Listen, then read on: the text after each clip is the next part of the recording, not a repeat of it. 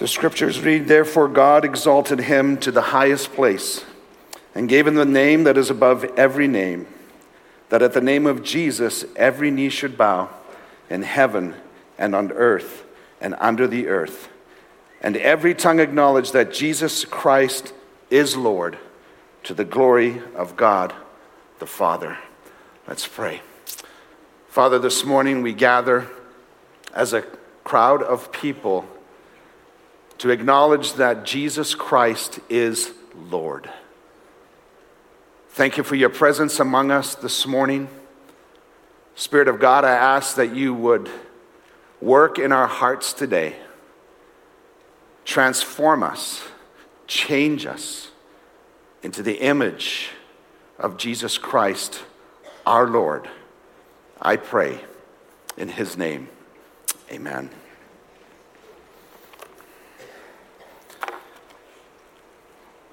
Well, except for late season snow, thunder, and lightning storms like we had on Friday night and heading into Saturday morning, March is actually one of my favorite months of the year.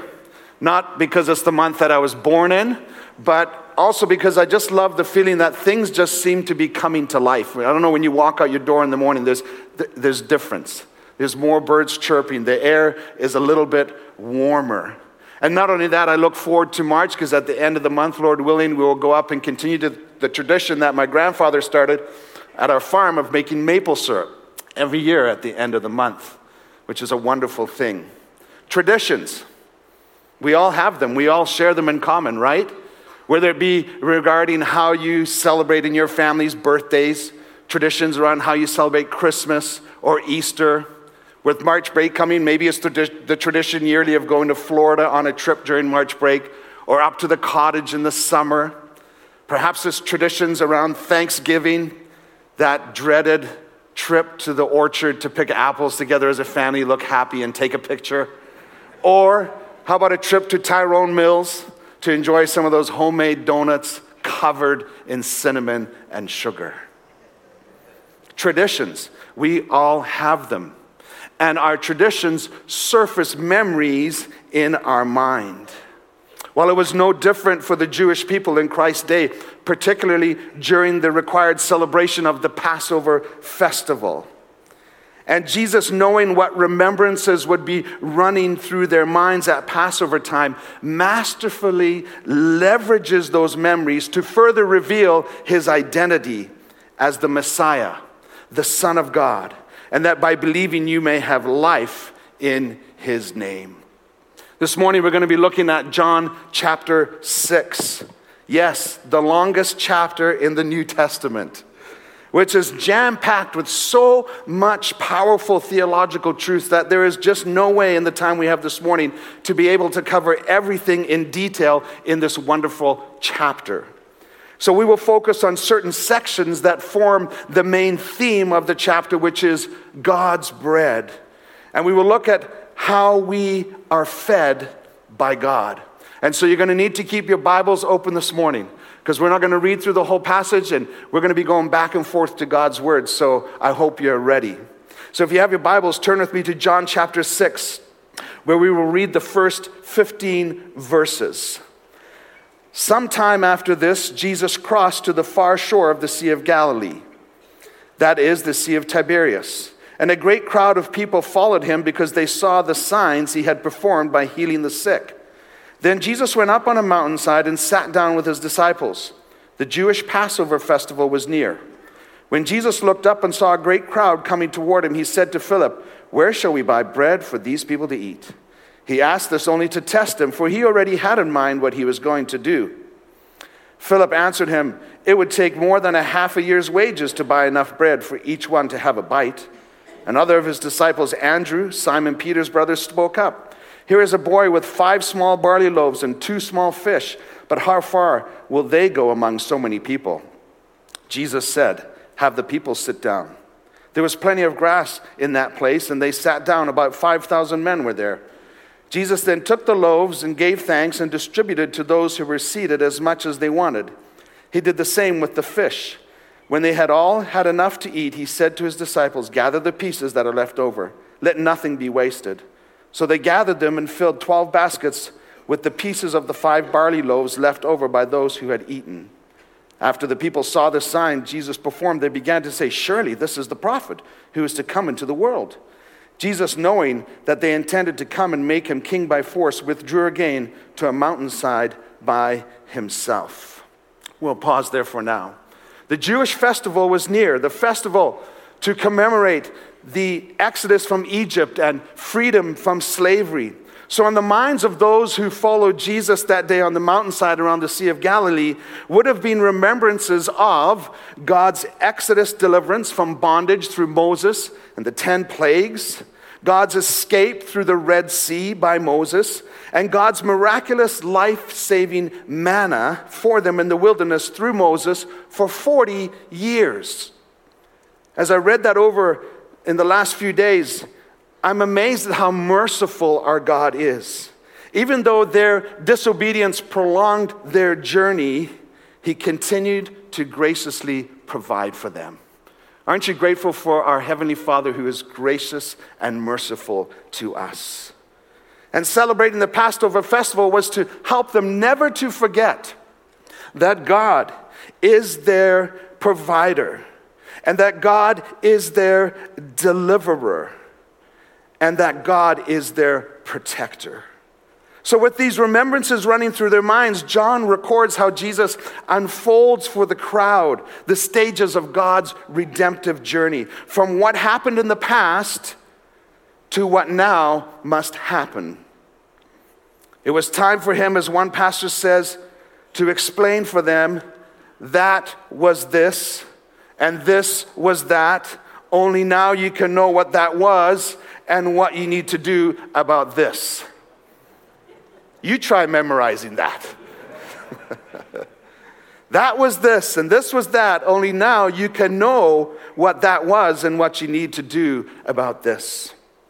From his initial care of the crowd that we just read on the mountainside, and then on into his follow-up dialogue with them in the synagogue in Capernaum, the next day, Jesus answers 3 questions that probably were running through the minds of the crowd. The first being this: where have we seen this before? This referring to the miraculous feeding of the large crowd, which we just read about in the first 15 verses. Jesus looked up and he saw a great crowd coming toward him. And we know in verse 10 that there were about 5,000 men there. That number is not including women and children, who potentially, if added, could have brought the total up, some estimate, to a crowd of 15 to 20,000 people. That's a big crowd. I don't know if you've had to feed a large crowd before, but that can be a little bit intimidating. And what we must also keep in mind about this crowd is that this crowd was made up of the poorer of society. You see, Galilee was a peasant agricultural society whose economy was based on producing and maintaining crops and working the land. And as if farming isn't in and of itself tough enough, these people were being taxed heavily and frequently lost their land to the wealthy elite who collected tax revenue on behalf of Rome. So it's no wonder that Jesus' interest in them and his compassion for their needs was generating enthusiastic following among them in that area around the Sea of Galilee. And Jesus sees the crowd coming and turns to Philip and asks, "Where shall we buy bread for these people to eat?" Even though he knew full well there was nowhere that could provide enough bread to feed such a large crowd, Jesus wanted to use that moment to gauge where Philip's developing faith was in Jesus' miraculous ability to provide. And Philip's response revealed he did not yet fully grasp Jesus' miraculous ability to provide, did he? He responds, it would take more than half a year's wages to buy enough bread for each one to even have a bite. So Andrew, another of Jesus' disciples, jumps in on the conversation and presents Jesus in verse 9 with a young boy who has 5 small barley loaves and 2 small fish. But even Andrew wonders realistically, how far will they go among so many people? But Jesus, knowing what he was going to do, instructs his disciples to have the people sit down. He took the loaves, gave thanks, and miraculously distributed to those who were seated. And I love this. as much as they wanted. When God feeds you, he makes sure you are satisfied, as much as they wanted. And then in verse 12, we read, when they had all had enough to eat, he said to his disciples, gather the pieces that are left over. Let nothing be wasted. And they filled 12 baskets with the pieces of 5 barley loaves that were left over. What Jesus did for the crowd that day was more than just satisfy their physical hunger. Through this miracle, he created for them live, in person, a Passover remembrance that would have been running through their minds. And that remembrance would have been of how God in the past had fed his people. Where have we seen this before? Their remembrances would have taken them back to Moses in the wilderness with quail and manna.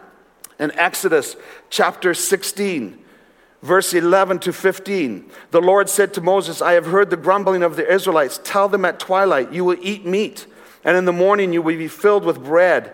Then you will know that I am the Lord your God. As a hunter, I often wish this next verse would come true for me. That evening, quail came and covered the camp. What a day that would be if you wake up in the morning and you don't have to go out in the cold. And in the morning, there was a layer of dew around the camp. When the dew was gone, the thin flakes like frost on the ground appeared on the desert floor. When the Israelites saw it, they said to each other, what is it? For they did not know what it was. Moses said to them, it is the bread the Lord has given you to eat. They would have had that in their mind.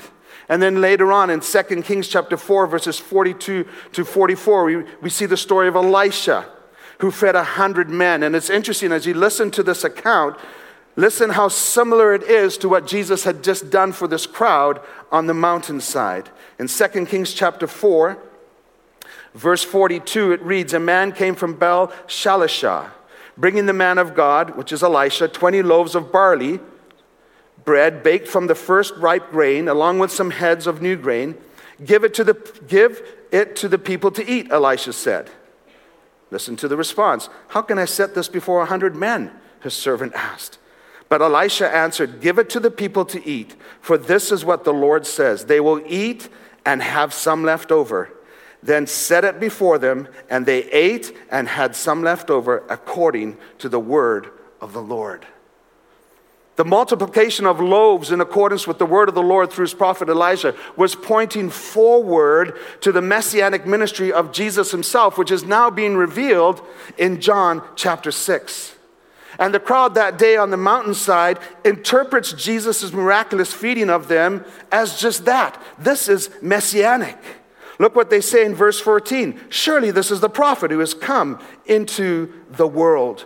A direct reference to a prophecy regarding Jesus in Deuteronomy chapter 18, verse 15 and 19. You see, this crowd was anticipating a Messiah to come, who from their perspective, like Moses, would take care of their physical needs and free them from the oppressive Roman rule as he had done with their ancestors back in Egypt. And seeing the sign Jesus had just done for them, they thought, surely this is the prophet who is to come into the world. And they were bang on in thinking Jesus was that prophet. But unfortunately, they were completely misguided in their understanding of why he had come. Their desire, their mission for this coming Messiah was primarily to meet their physical needs, which, yes, did include freedom from the oppressive Roman regime. Can I just say, let's be very careful that we don't have our own agenda, our own mission for Jesus. Jesus has a mission. He came as the Lamb of God to take away the sin of the world and to free people, to free us from the enslavement to sin.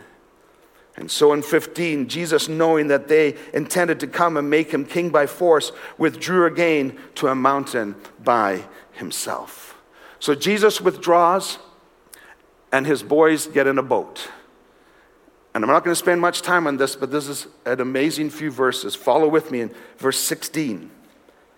When evening came, his disciples went down to the lake, where they got into a boat and set across the lake for Capernaum. By now it was dark, and Jesus had not yet joined them. A strong wind was blowing, which was common on the Sea of Galilee, and the waters grew rough. When they had rowed about 3 or 4 miles, they saw Jesus approaching the boat, walking on the water, and they were frightened. They didn't know it was Jesus. But he said to them, "It is I. Don't be afraid." Then they were willing to take him into the boat. And listen to this. Immediately the boat reached the shore where they were heading. How amazing would that be? I don't know if you've ever been on water that's choppy, but you just want to get to the other shore as soon as you can. Jesus gets in the boat, and immediately the scripture says they reached their destination. Bring back any memories in your mind? Exodus memories? Just as the first Exodus involved a crisis at sea and the need for supernatural deliverance at the Red Sea, so Jesus responds to his fear-filled disciples, walking to them on water, securing a safe delivery for them on the other side. Again, here we see Jesus fulfilling the role of God, not only in feeding, but now on water, protecting, rescuing, and guiding his followers. So what happened to the crowd? Well, we catch up with them in verse 22 to 24. And by now that crowd had grown because others had heard what had happened and had joined them. Verse 22, the next day the crowd that had stayed on the opposite shore of the lake realized that only one boat had been there, and that Jesus had not entered it with his disciples, but they had gone away alone. Then some boats from Tiberias landed near the place where the people had eaten the bread after the Lord had given thanks. Once the crowd realized that neither Jesus nor his disciples were there, they got into the boats and went to Capernaum in search of Jesus, which at face value is a good thing. Should they not be in search of Jesus? But really, it was their misguided expectations that motivated them to get into their boats and to go to Capernaum in search of him. And we find this, when they find him, Jesus begins his major discussion, his revelation, which John highlights through the rest of this chapter, regarding God's bread. Verse 25, when they found him on the other side of the lake, they asked him, Rabbi, when did you get here? Wouldn't they like to know? I don't know if Jesus ever told them. I got on the water and walked, and then my buddies picked me up, and I immediately put us on shore. It just says, Rabbi, when did you get here? And in verse 26, Jesus exposes their wrong motives for searching for them. Very truly, I tell you, you are looking for me, not because you saw the signs I performed, but because you ate the loaves and had your fill. Their motivation for searching for him was solely based on their wants to have their physical needs met by him. They had no genuine interest in understanding the true spiritual significance of who he was and his mission. They simply wanted an earthly deliverer. They were chasing an experience with this man because he seemed to be a provider who could give them their fill. In other words, give them what they wanted. What motivates you to search for Jesus?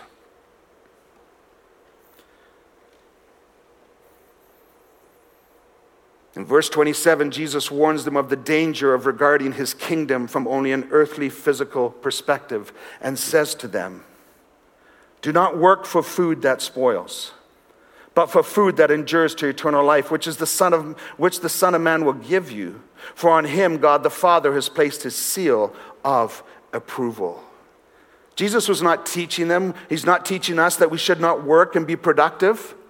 What he was helping the crowd to understand is that an exclusive focus on this life and the material blessings of this world will always leave you unsatisfied.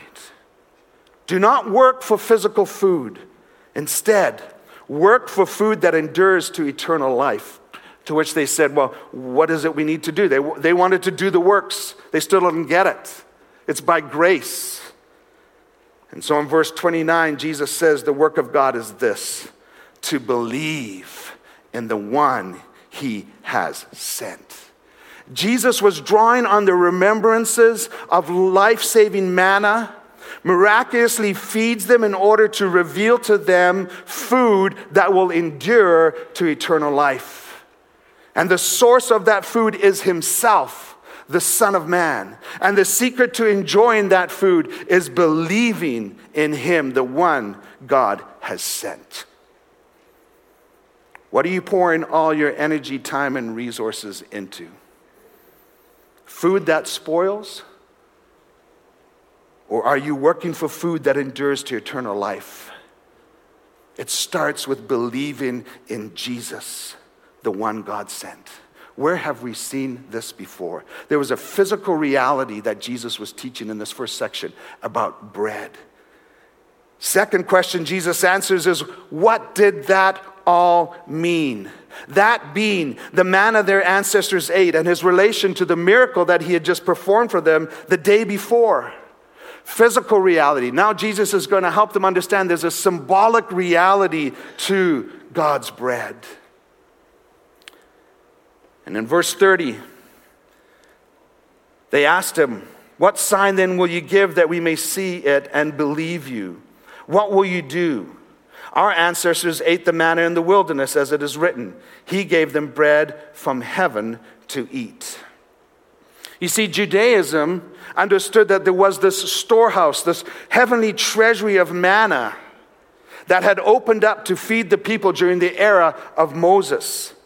This is why they said in verse 31 that their ancestors were fed with bread from heaven. And they believed that the heavenly treasury would be reopened when the coming Messiah arrived.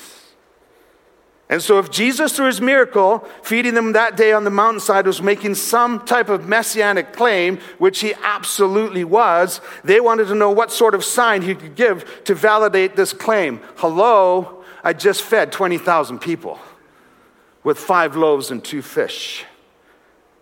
That was and should have been a sufficient enough sign to demonstrate Christ's deity. But from their perspective, Jesus' miraculous feeding that day before them was a small miracle, really, compared to what Moses did when he fed their nation for 40 years. In essence, they were challenging Jesus to outdo Moses. And if you can do that, then we will believe.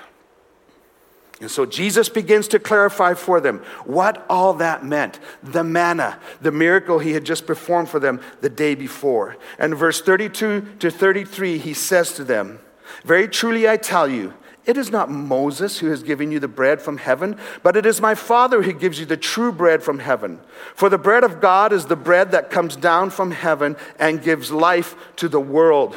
"Sir," they said, "always give us this bread."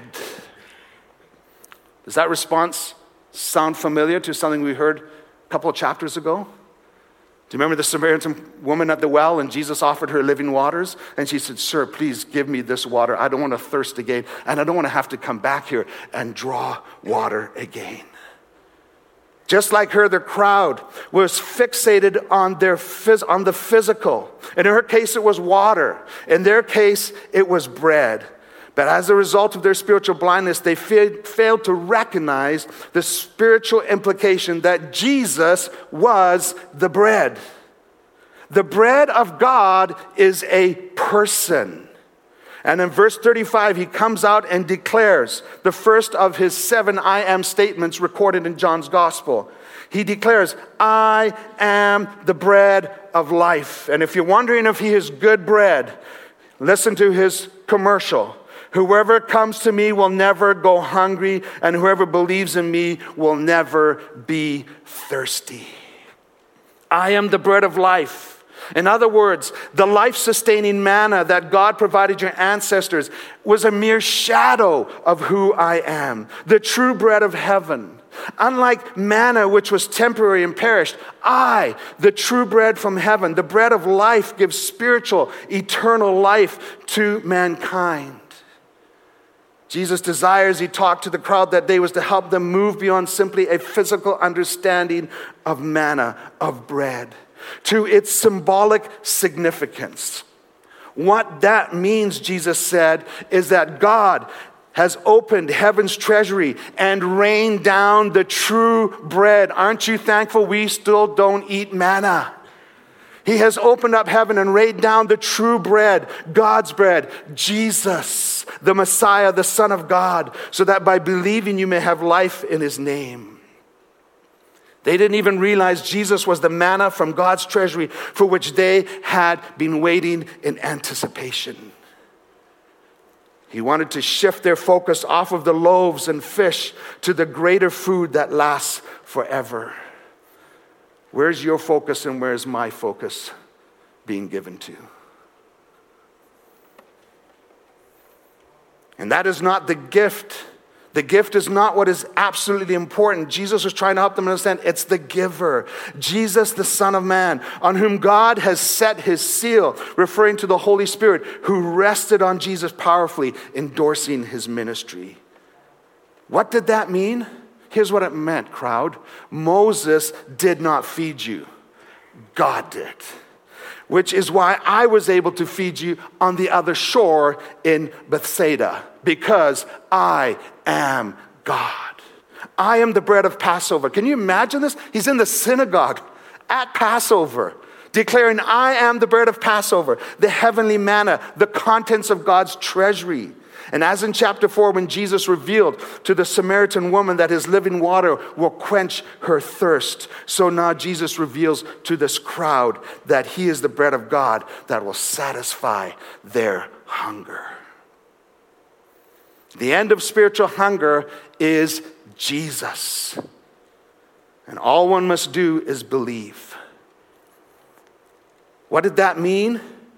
Manna on the journey to the promised land in Moses' time, nor the barley loaves in the promised land here in Jesus' time could satisfy the core hunger which Jesus came to satisfy. But sadly, as you and I know, in our context, in the world we live in, we see that those who he is addressing would not admit that they were spiritually hungry. Sometimes that's an easy accusation to make of unbelievers. But folks, my concern is that within the body of Christ, we also have a problem with pride. We don't want to admit that we are spiritually hungry. We're in the context of Jesus. We're in the context of his family. We're in the context of religion. And yet you might be here this morning starving spiritually. Verse 36. But as I told you, you have seen me and still you do not believe. Still you do not believe. But the confusion of the crowd in Capernaum with hearing the things he was saying and the refusal of some to believe did not discourage Christ from knowing his mission. For Jesus fully recognized that the success of his efforts depended entirely on the Father who is at work in him. Follow along with me in verses 37 to 40. All those the Father gives me will come to me, and whoever comes to me I will never drive away. He will keep them. For I have come down from heaven not to do my will, but to do the will of him who sent me. And this is the will of him who sent me, that I shall lose none of those he has given me, but raise them up in the last day. For my Father's will is that everyone who looks to the Son and believes in him shall have eternal life, and I will raise them up on the last day. Those are great words of assurance if you are in the family of God. Amen? Jesus' entire mission was to conform his life to the will of the Father. He understood that it was God who sent him and who has gone before him, sovereignly calling people to him. The reality is, folks, and you and I know this, the darkness of the world is so severe that God alone can penetrate it in order to free people to see Jesus clearly. And this is why I believe, before we even come up with strategies or plans of how to evangelize, the first step for us to help people in our community see Jesus clearly, we need to be on our knees, asking God to do the work that only God can do to penetrate their dark minds who are living in this dark world so that they might see Jesus clearly. The point of emphasis Jesus is making here is that the Father's will cannot be thwarted, cannot be defeated, despite the darkness of the world. We don't need to give up. God is at work, and all those he gives to the Son will come, and all those who come, Jesus will keep.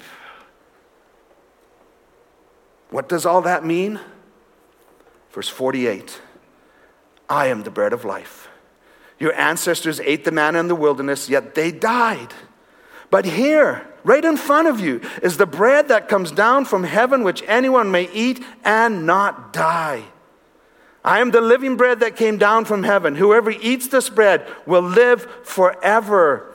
This bread is my flesh, which I will give for the life of the world. Jesus, the Lamb of God, the bread of life, has been sent from God's treasury as an atoning sacrifice, a blood sacrifice that will benefit the world. What does all that mean? God is the supplier of the divine bread. Jesus is the bread of life, and whoever eats of it will live forever.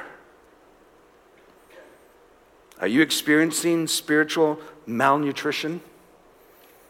Never feel satisfied? It might be because you and I too readily seek satisfaction from the bread of this world rather than the bread of life. Where have I seen this before? What does all that mean? Final question Jesus answers, what do I need to do now? You see, there's a physical reality to bread that Jesus uses to help identify who he is. There's a symbolic reality to the bread, which we've just covered. But there is also a spiritual reality that requires a response to the bread. Verse 52. Then the Jews, after hearing what Jesus has said, began to argue sharply among themselves. How can this man give us flesh to eat?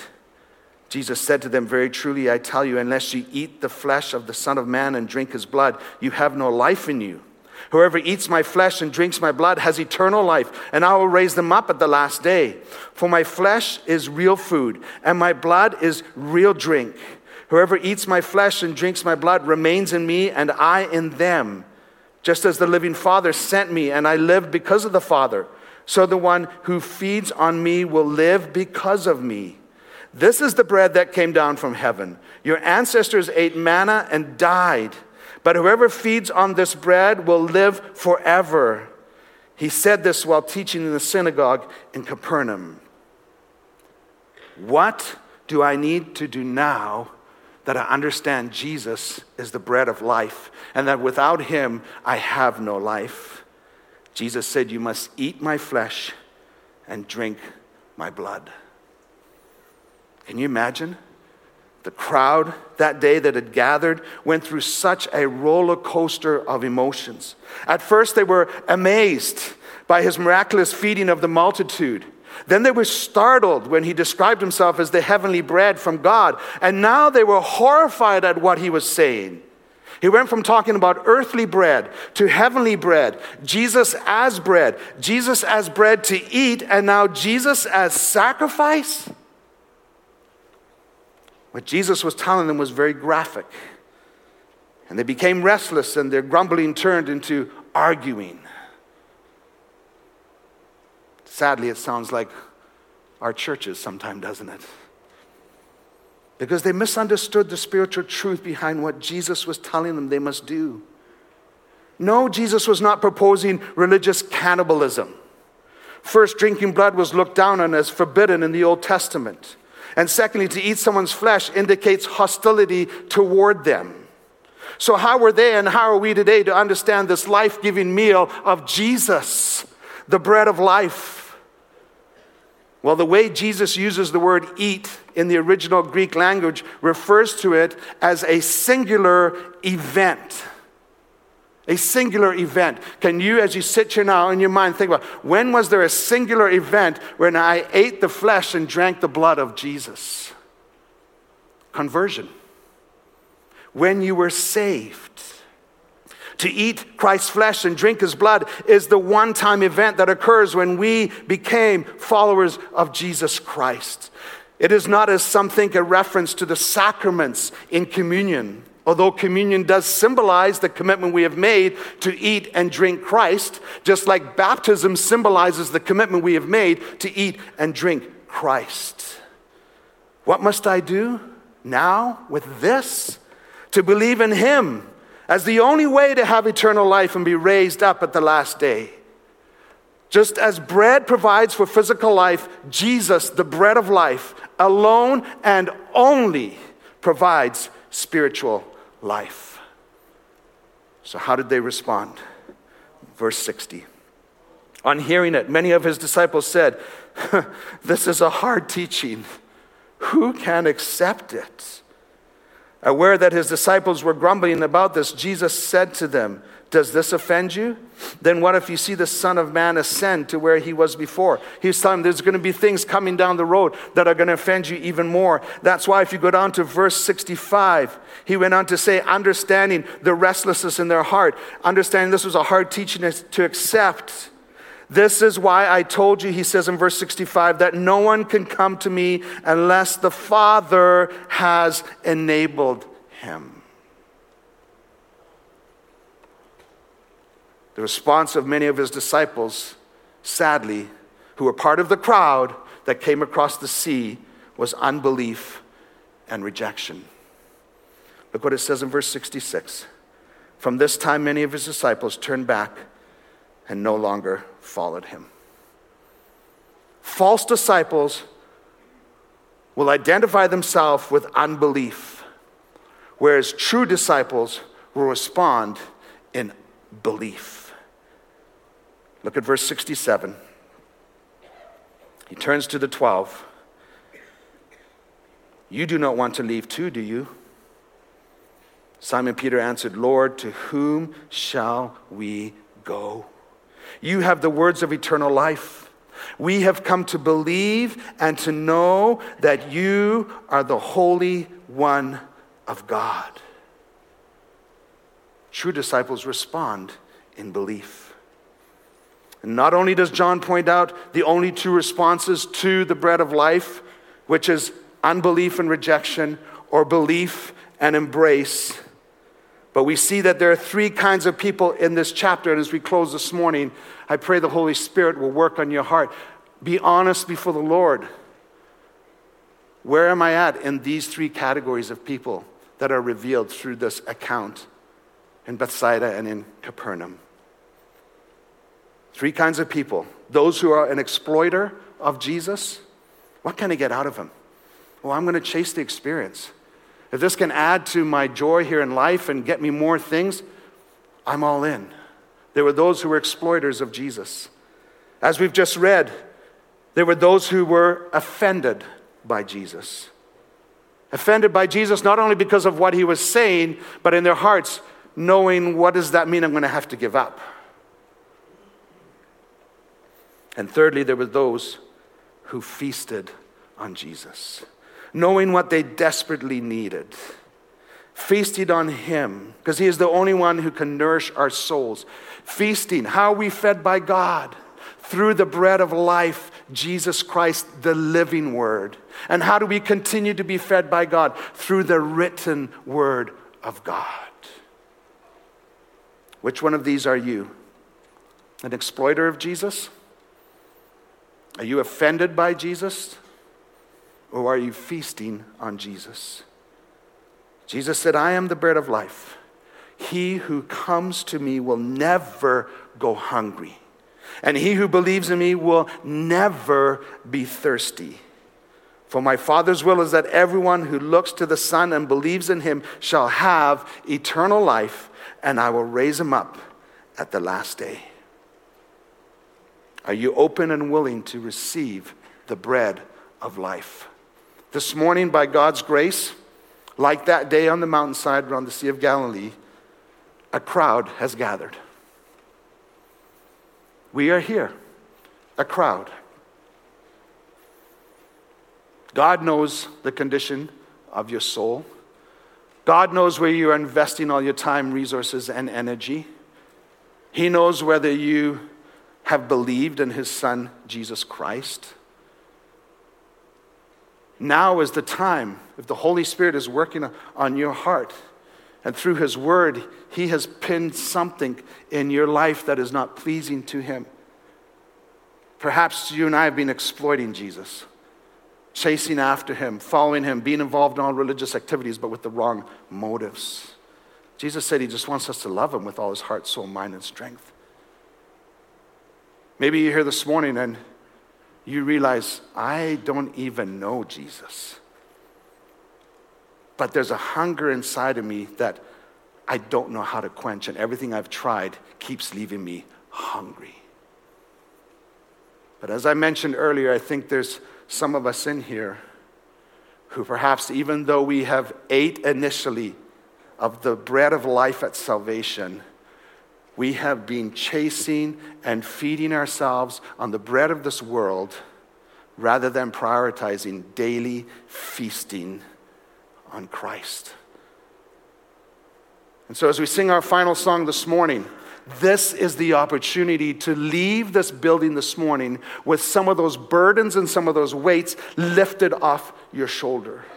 We're going to sing a closing song called Savior. That's what the mission Jesus came to do, to save His people from their sins. And whatever the Lord is working on your heart this morning, whether He's convicted you that I've been exploiting Him and I need to come and confess, whether He's convicted you that I have been putting all my energy into food that's going to spoil and I need to make sure that God is number one in my life again, then come and confess. And if you're here this morning and you don't have a relationship with Jesus Christ, but God is putting a desire in you to taste and see that the Lord is good, you come while we sing this song. Whatever category you fall in, He is Savior, and He loves you, and He wants to make sure you leave this morning not thirsty and not hungry. He is the bread of life. Father, thank You for the opportunity that we've had this morning to be reminded of Your love for us. You are our deliverer. You are our protector. You are our provider. Jesus, You are the bread of life. Thank You. Thank You so much for giving us the gift of faith to believe in Jesus, to partake of Him, the bread of life, and all that that means for us. And so, Jesus, as we sing this song as a declaration of truth and a declaration of our hearts, Jesus, You are Savior. Holy Spirit, whatever work You're doing in people's hearts today, I pray that You will help them today to not leave this place hungry or thirsty, but that they will come and feast on Jesus. We commit this part of our worship service to You. Transform us, I pray, in Jesus' name. Amen. I trust that you are grateful and excited that He is your Savior, that you have tasted and seen that the Lord, the bread of life, is good. We just sang, I will give my life to declare that You are King. It's easy to sing it when we're here together, but we're going to be in that dark world as soon as we leave this building. How are we actually doing with declaring to those around that He is King? Trust me, you will never hunger. You will never thirst. This is my experience. Here's what I can tell you. I thought about that crowd that met in Capernaum. It had grown because others had heard what had happened on the mountainside that day. I wonder what chatter is going around in our city because of what Jesus is doing in our life. Is it quiet? Do they notice something different about us that is making them curious by God's grace? I pray by His grace and through His power and by partnering with Him and being obedient to be ambassadors of reconciliation, that will happen. And people will come, not to us as the choir sang this morning, but so that they will meet the bread of life, because He gets all the glory. He gets all the credit. There's a lot of hungry people out there, folks. And we have the bread of life to offer them. I will give my life to declare that You are King.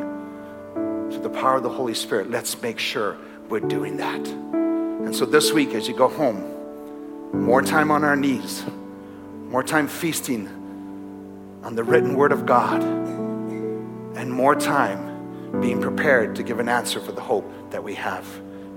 We have the bread of life. Amen? May God help us. In Jesus' name, amen.